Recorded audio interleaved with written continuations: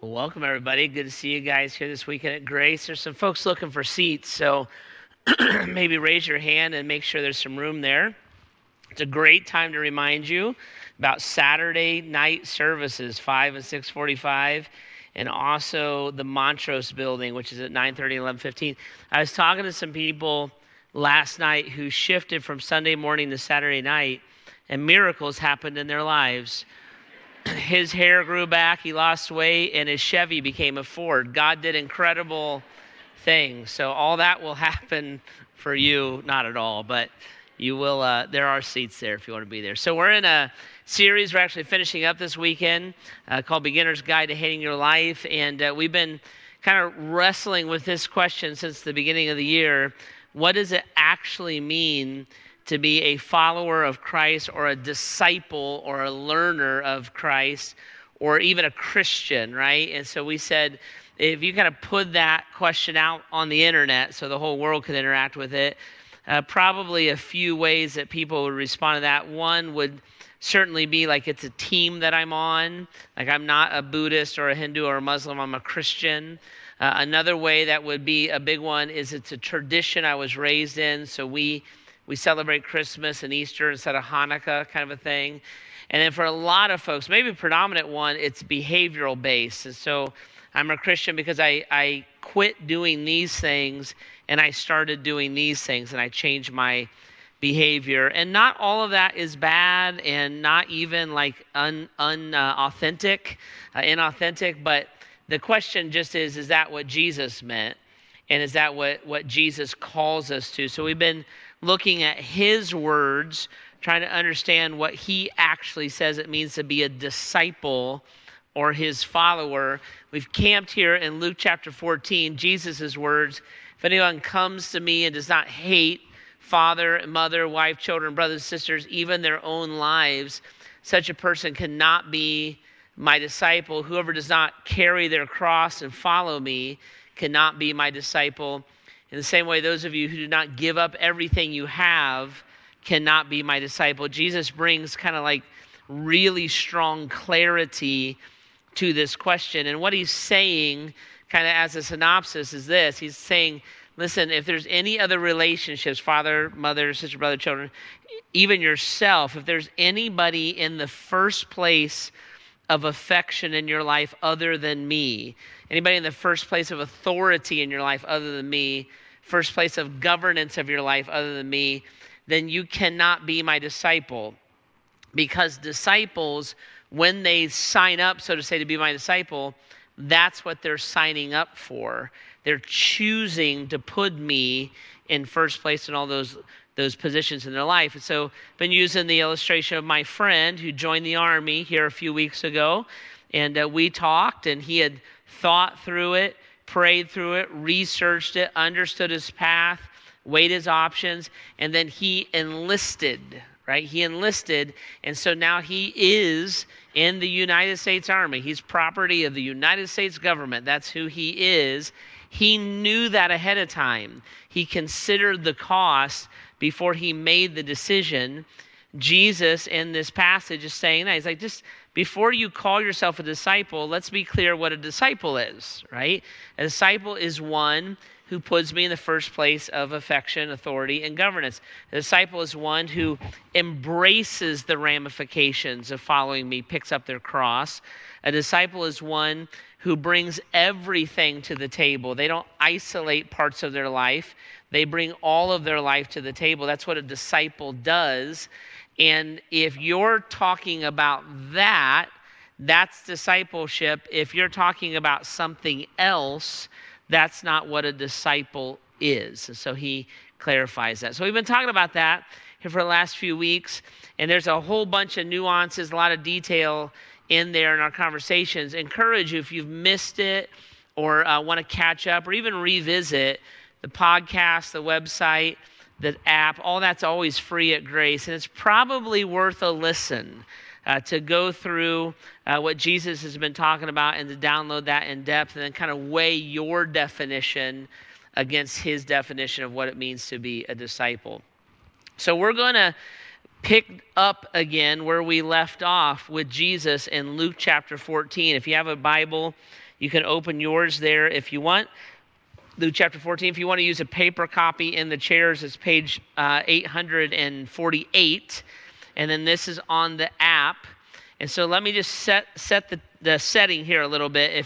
If you're catching up to speed, Jesus here in Luke 14 is at a lunch, all right? And so there's a lunch that was thrown by these guys called the Pharisees and the teachers of the law. Those guys would have been the religious elite of their day.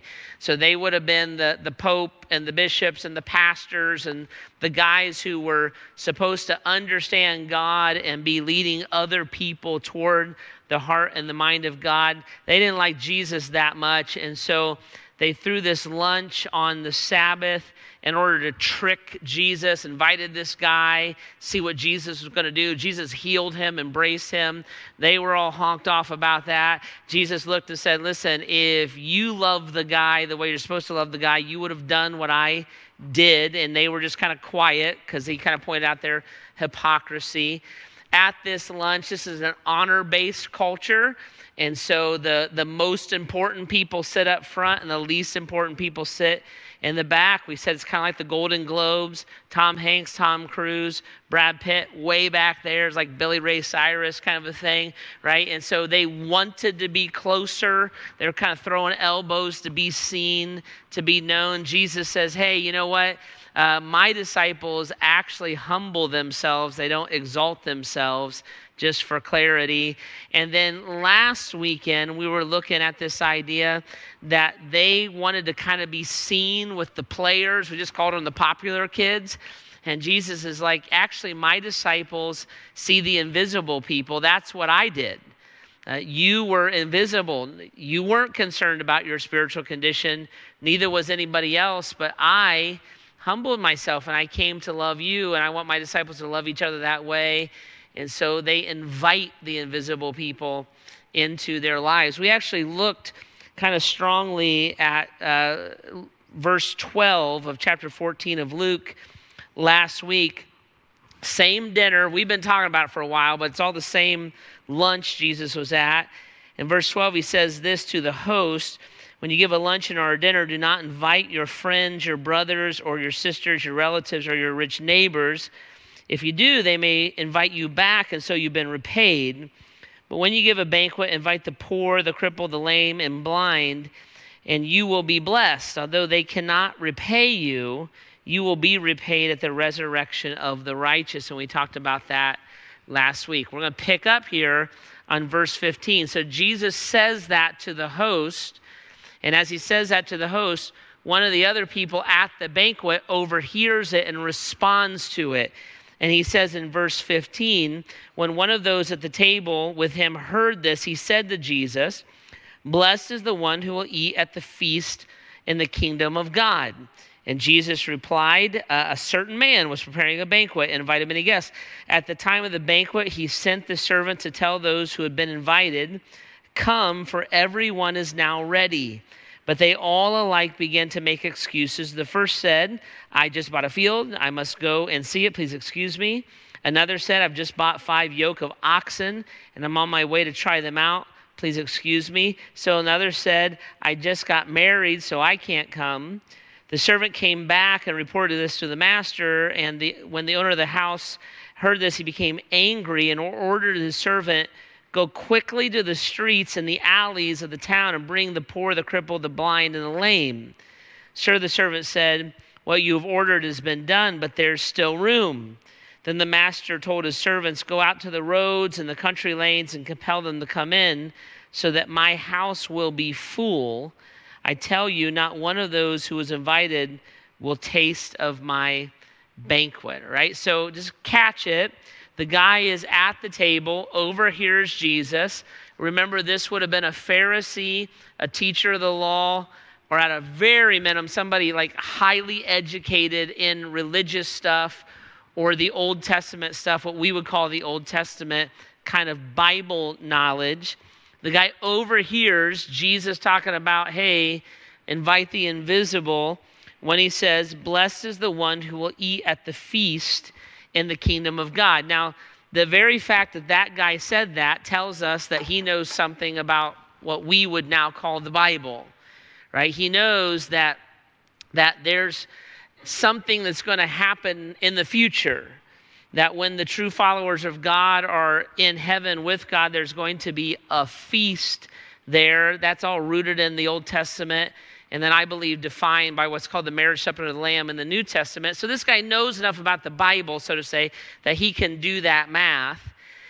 And he's positioning himself in such a way that he's saying to Jesus, yeah, Jesus, like me, people like me are blessed, because I'm part of the religious elite. I know the Bible. I've been educated. I am and grew up in this whole thing. So when guys like me, when we go and eat at the feast in heaven, we're going to be blessed if we do that, right? Now, Jesus hears that, knows the guy's heart and mind. That's always kind of like the downside of having lunch with Jesus. You can't pull anything over on him. And so he knows his heart and mind. And what he does is he responds to what he said with like a mini little parable. And a parable is a story that Jesus would make up in order to teach a spiritual truth. And so he creates this parable, and he's answering kind of this guy's presumption that he's going to be at that feast. And he says this, Jesus says, what about this? A certain man was preparing a great banquet and invited many guests. At the time of the banquet, he sent a servant to tell those who had been invited, come, for everything is now ready.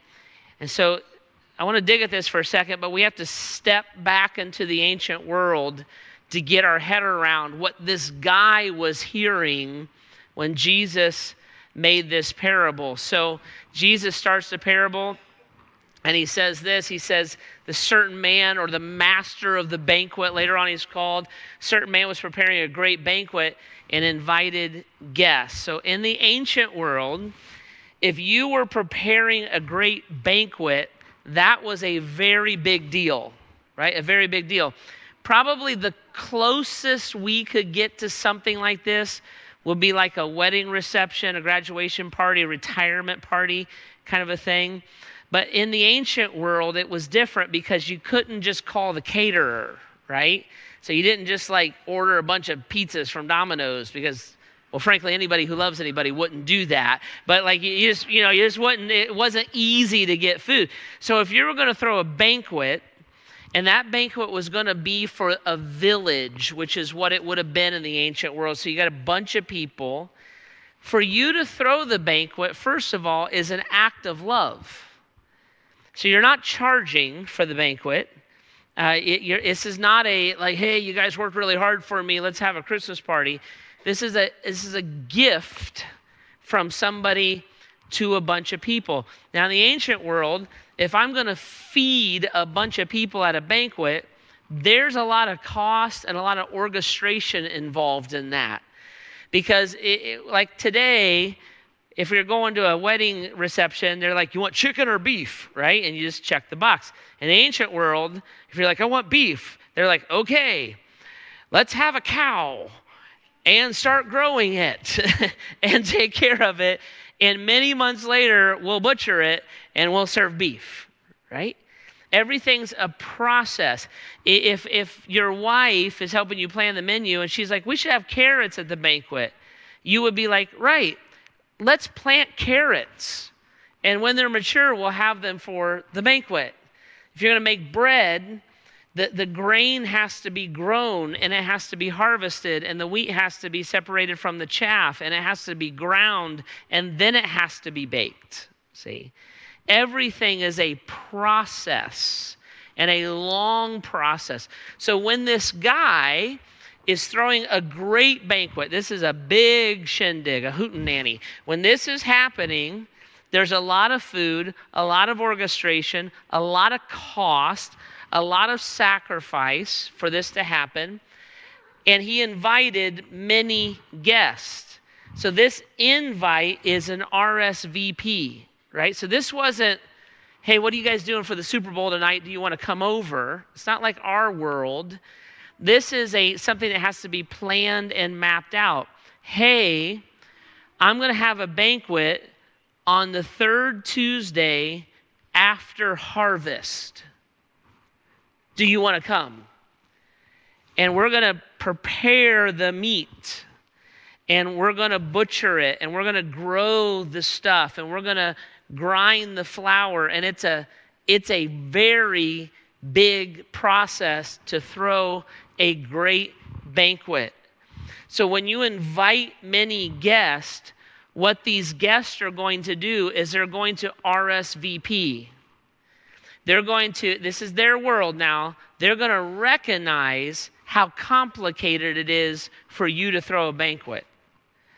They're going to recognize what an act of love, because in the ancient world, food could be very scarce. So to share food is an act of love. So they're going to recognize that act of love. They're going to recognize the orchestration.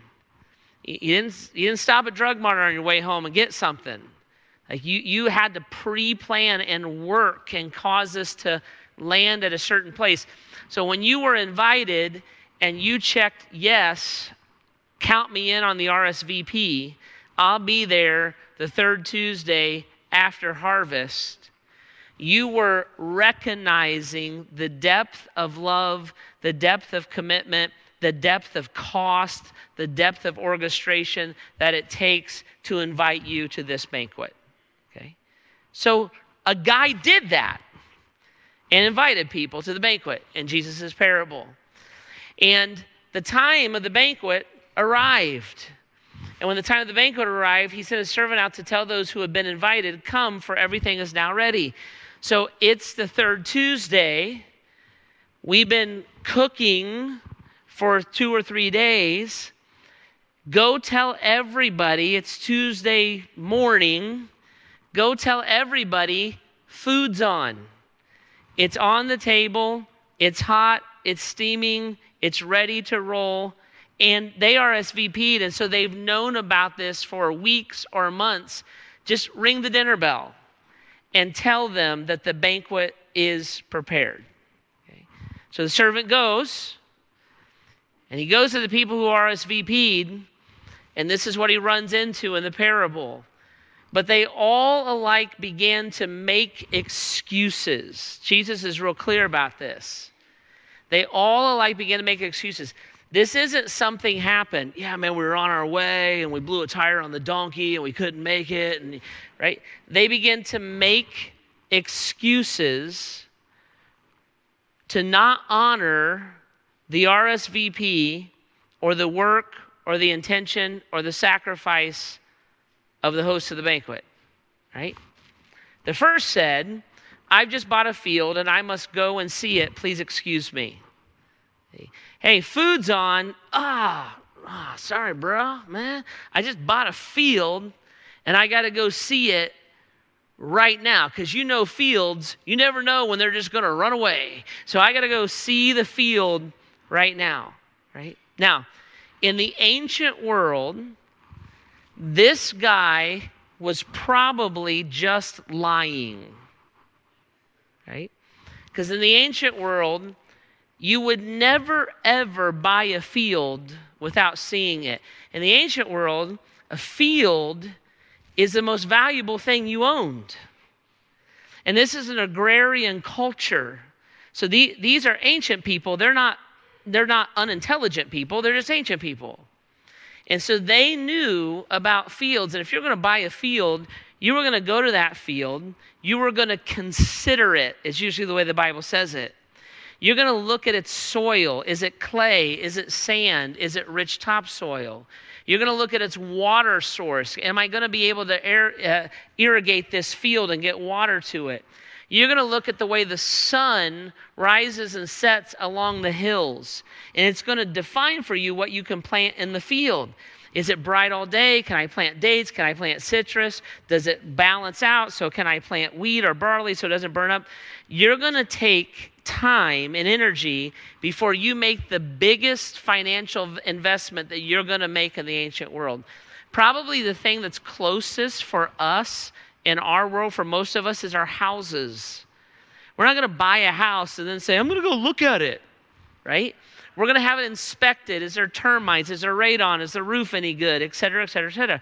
Because we're going to look and say, man, if I buy that, I'm kind of like sinking everything I got into that house. It needs to come through for me. When the servant comes and says, hey, food's on, I gotta go look at my field. I just bought it. See?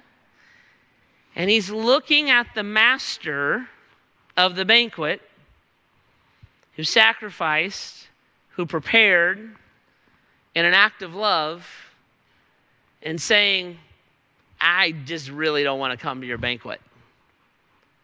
Because I got to go right now, right at the moment that the food's ready, I got to go look at my field. The servant goes on, he goes to the second guy. Another said, I've just bought 5 yoke of oxen, and I'm on my way to try them out. Please excuse me. This is a blow-off answer as well, right? In the ancient world, you didn't buy 5 yoke of oxen and then try it out. In the ancient world, oxen was their most valuable tool that you would work your field with, right? This is the John Deere tractor of its day. And in the ancient world, you would go to a cattle lot. We still kind of do this today if you've ever been to a cattle auction. But you go to a cattle lot, you would find your oxen, and then a yoke of oxen is 2 oxen yoked together. So you actually bought 10 oxen, 5 teams. In the bigger cattle lots, you would pick out your oxen, you would yoke them, and then there was like a test field beside it. Because before you took your oxen home, you had to make sure they worked well together. You might have a really, really smart oxen and then like one from Michigan. And you can't work, right? And so the farmers would literally like test plow with the oxen. And if this one didn't get along with this one, they would swap it out and you would build your yoke that way. There's no way that you would buy 5 yokes, 5 combines, 5 tractors. No way that you would buy 5 yokes of oxen and then have to drive them today. See? Dinner's ready. Oh man, I gotta go drive my oxen right now.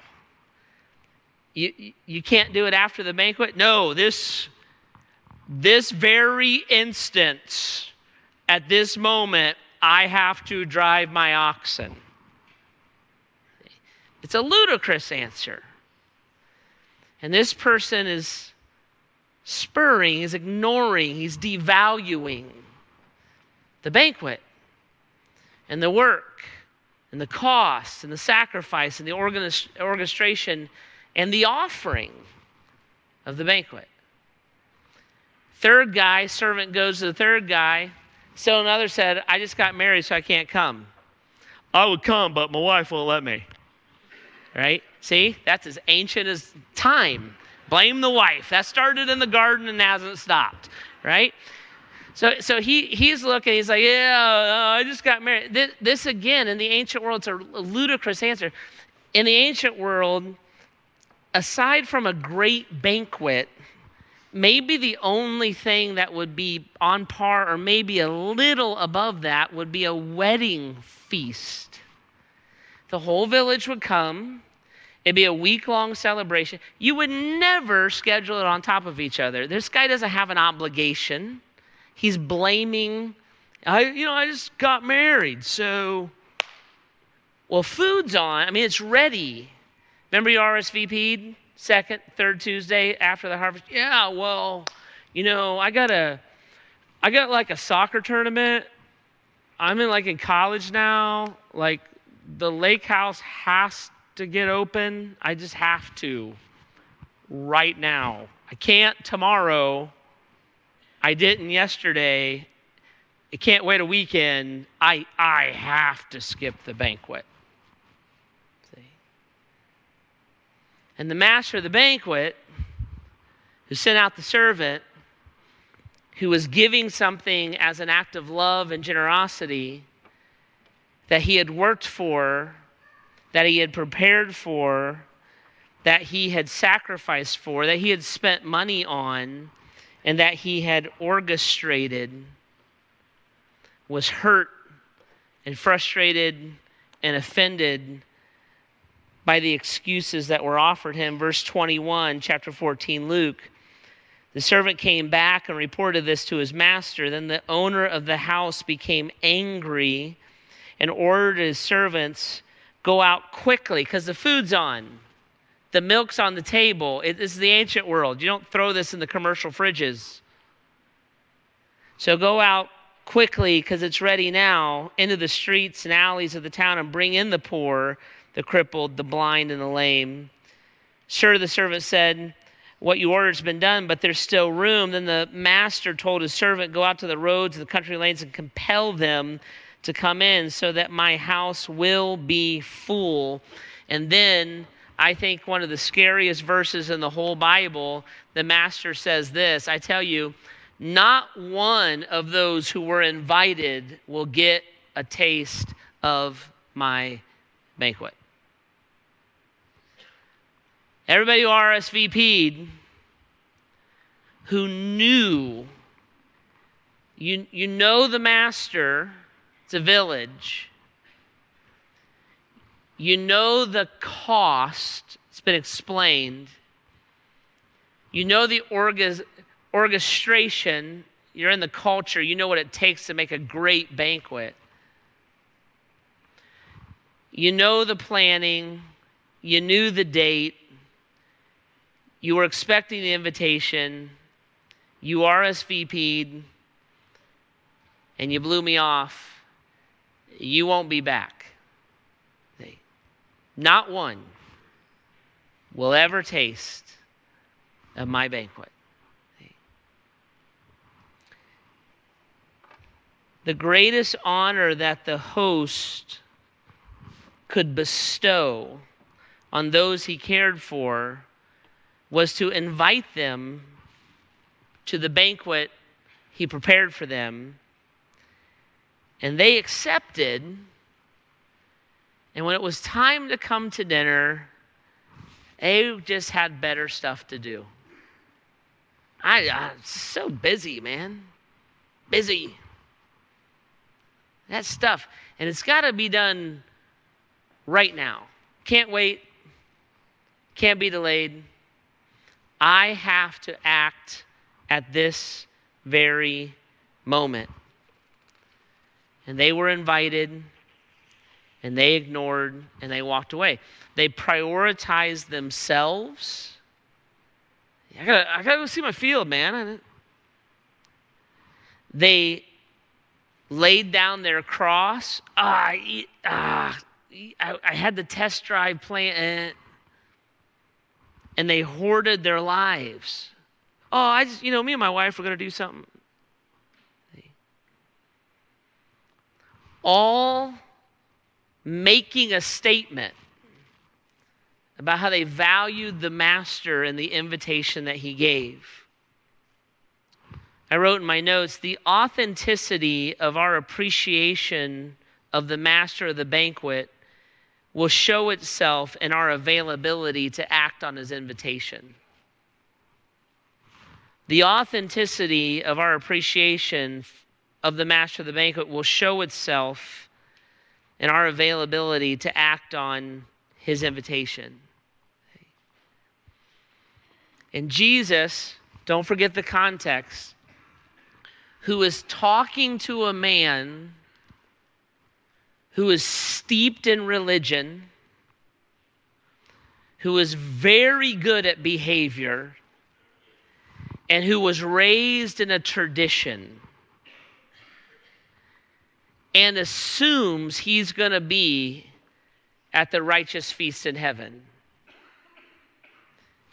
Jesus is talking to that man, giving a parable, and saying to him, yeah, everything you know and were raised in tells you that the master prepared you a banquet. Everything that you understand and were grounded in lets you know the cost of the master's banquet. Everything that you memorized helps you to know the orchestration of the master's banquet. And now the invitation's here. I'm here, Jesus. And the excuses and the excuses and the excuses. Right? And the very next thing that Jesus says, the very next thing he says is this: if anyone comes to me and does not hate father, mother, wife, children, brothers, sisters, yes, even their own life, such a person cannot be my disciple. And whoever does not carry their cross and follow me cannot be my disciple. And in the same way, those of you who do not give up everything you have cannot be my disciple. You cannot know the master, know the cost, know the plan, know the orchestration, receive the RSVP, check the box, and fail to come to the banquet and think of yourself as my disciple. My disciples don't do that. It would be against the nature of their discipleship. My disciples anticipate the banquet, can't wait for the dinner bell to ring. My disciples place me first in affection. They're way more in love with me and their time with me and being with me than they are their new field. My disciples pick up their cross and follow me.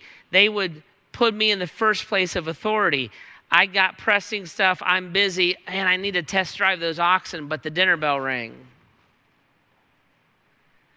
My disciples put me in first place of governance. See? I live in a subculture, and she's really pressuring me not to go to the banquet, but honey, I'm going to lead you to the master's table. So if anybody comes after me, and that's not the story of their life, well, they can't be my disciple. It's illogical. Because that's not what my disciples would do. And what Jesus is doing here at the end of this conversation, of this luncheon that he's been at, he's not kicking people out of heaven. He's not like, oh, you thought you were in? No, you're not. He's not doing that at all. He's clarifying what it means to get there. He's not whittling people down. He's really taken the question and he's handing it back to them. And he's saying, well, what do you think? If this is what my disciples are, would you consider yourself my disciple? Would you define it this way? When you think about following me, is this what you're thinking about? Because this is what my disciples do. This is how they think. This is how they act. This is how they position themselves. This is how they love. This is what motivates them. Is that you? If Jesus was here this weekend, he would ask a question like that. He would look at us and he would say, listen, if your life's actions don't match your claims of discipleship, and you accepted the RSVP, but you never come to the table, don't you think you should double click on that? Because there's very little consistent with your thought process that's consistent with mine. See?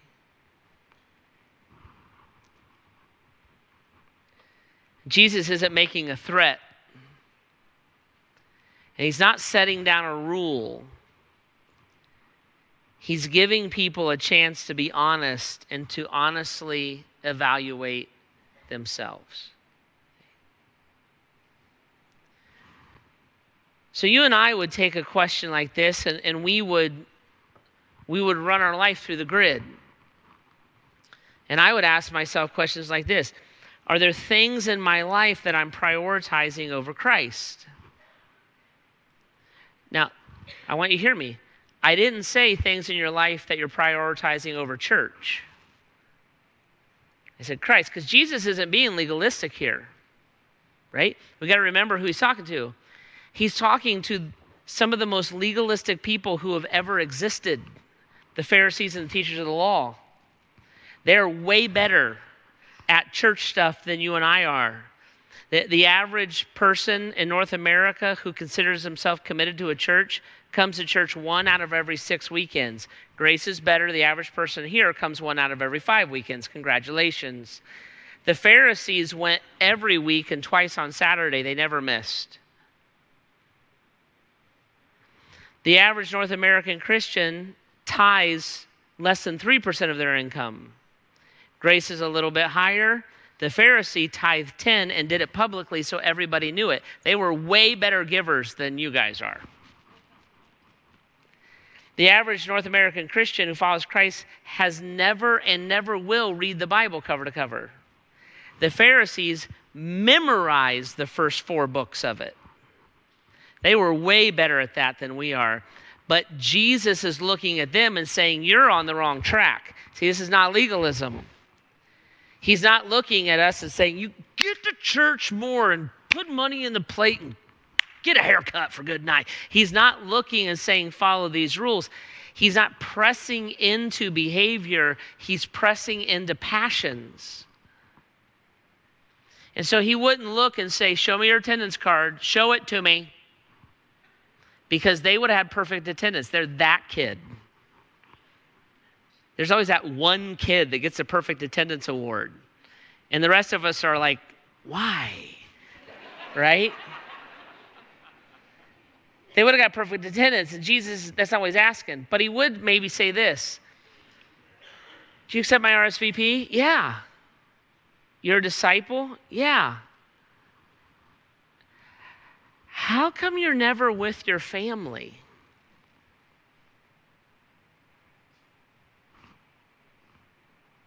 Oh, I'm there all the time. You're there less than once a month. I mean, shouldn't you think about that a little bit?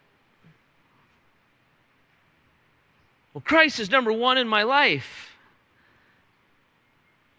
Well, the church is the bride of Christ. I mean,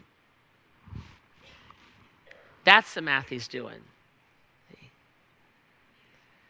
You live for Jesus, right? Oh, yeah, 100%. I'm all in. Everything. Does your checkbook say that? Because Jesus, I specifically linked your heart and your money. I mean, whoa. It's been a rough month. I mean, Christmas, the Super Bowl, vacation. Yeah, I'm not being legalistic, but shouldn't there be like something there? So he'd ask questions like that. You believe you're fully forgiven, right? Yeah. Like Christ loves you, forgives you completely. You believe that about me, right? Right. And you haven't talked to your dad for, well, he's a jerk. I know, but, well, he started it. Yeah, remember the humble yourself?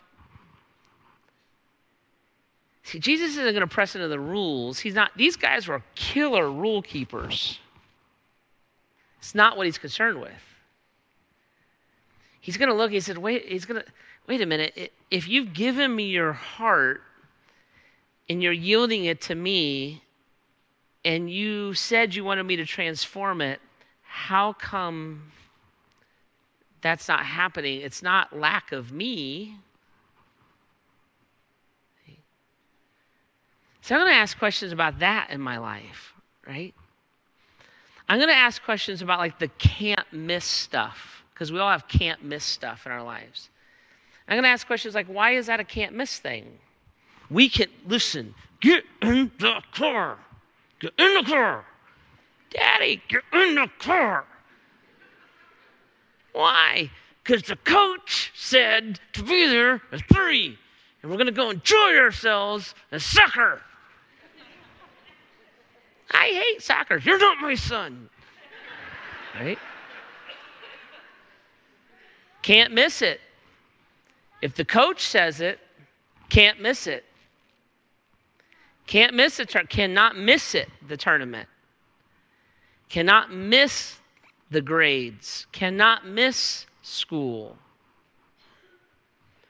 And Jesus might look and say, that's fine. Like, discipline. You don't have to go to church every weekend. You can go to a soccer tournament if you want once in a while. Not the end of the world. How come you're so committed to their athletics and their academics and not their discipleship? Well, I am. You take them to soccer practice once out of every 6 days? Doesn't make sense. I mean, I just want you to think about it. Can't miss the payment to the retirement. Can't miss the payment for the boat. Can't miss the money set aside for the vacation. But you take money from me, you don't really think about it. I mean, is that reflect first place stuff? So Jesus would lean into that stuff.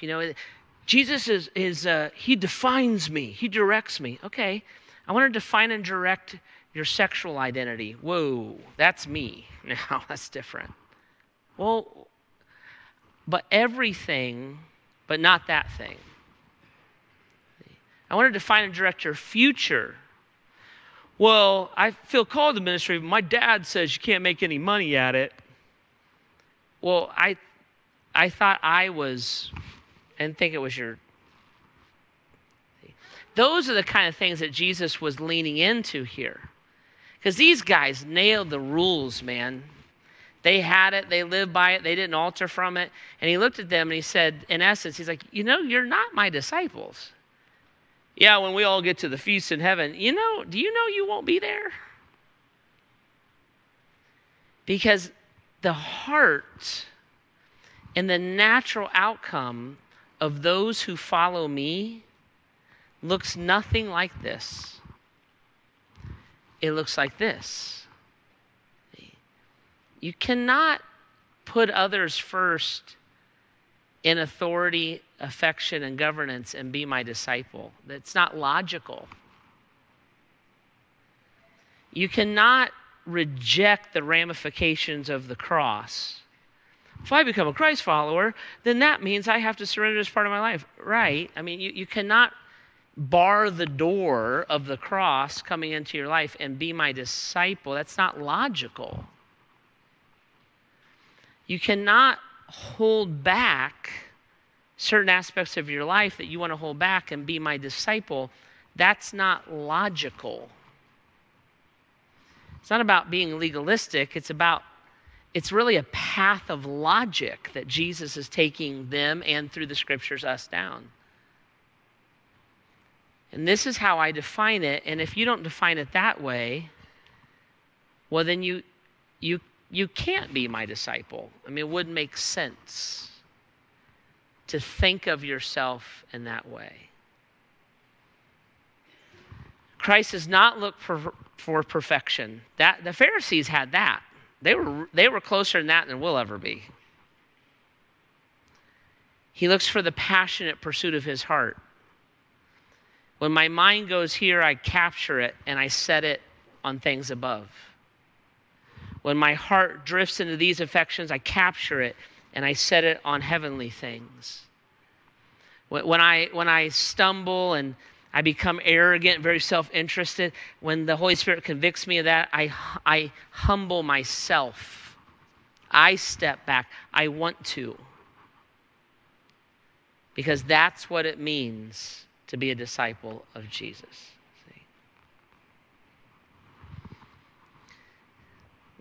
Before I teach these things, I always take what I'm thinking and run it through some of our staff. And you should thank them because they have spared you from some really bad ideas over the years. Like everybody should just give Ezra a hug for stopping me, right? And so I did that this week and so talked about it, and they were like, yep, Jeff, that's in line with Scripture, and I think what Jesus would want us to say and do. And then one of them raised this question. They said, how do you know you're doing that, right? Because if we're not careful, we can walk out and be like, man, how do I know? Because I messed up, and so maybe I'm not a disciple. And in a teaching like this, which is the words of Jesus, not the words of Jeff, that's important.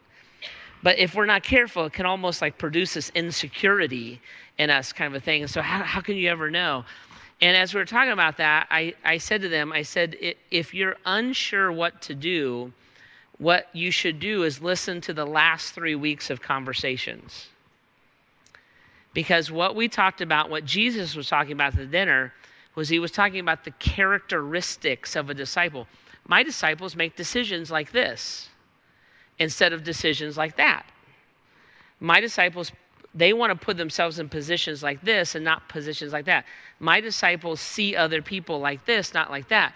And it's not like they do it perfectly, because that's ridiculous. Then we wouldn't need Jesus. We wouldn't need his grace. We wouldn't need his forgiveness. If we could do it perfectly, we could be self-righteous. We could make ourselves righteous. So it's not about perfection, it's about pursuit. When a disciple sees it, catches it, understands it, is confronted with it, we go to our discipleship. See? We put Jesus in this place, we pick up our cross, we surrender our lives, and we go there. And Jesus is not calling for a perfect execution of a list of rules. He's pressing to the heart. And he's not even wagging his finger at these folks at this luncheon. He's just kind of asking the question. Like, well, this is this. It's not that. What do you think about yourself? If you were running the math, would you see these things in your life? Should you see them maybe more, right? Is your definition and my definition the same? If it's not, it's a big conversation. If it is, it's a lifelong pursuit. See? We never nail it. We pursue it. And believing in the one that God sent, putting our faith in Christ, is actually what God wants for his people. Okay? All right. Band's going to come out.